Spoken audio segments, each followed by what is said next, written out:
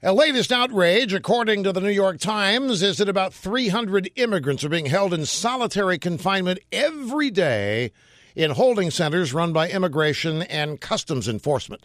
These are illegal immigrants we're talking about, something at times forgot to mention.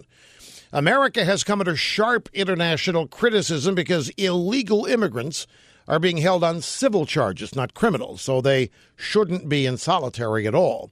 To make the outrage complete, there's some sob stories.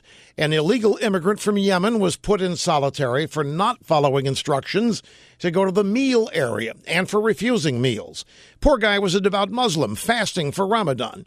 Another illegal, a gay guy from Mexico, was held in solitary for his own protection. So you see, the bigots and homophobes are running things at ICE. Dr. Terry Cooper's a shrink who studies solitary confinement at a Berkeley, California graduate school, accuses ICE of excessive force by using solitary confinement, because these are civil detentions, and he calls this a civil rights abuse. The New York Times admits detained illegals are put in solitary in less than 1% of all cases, but America is nevertheless guilty. Those who broke our laws are, of course, innocent. Just another reason liberals are demanding total amnesty for the poor, helpless, innocent illegal immigrants.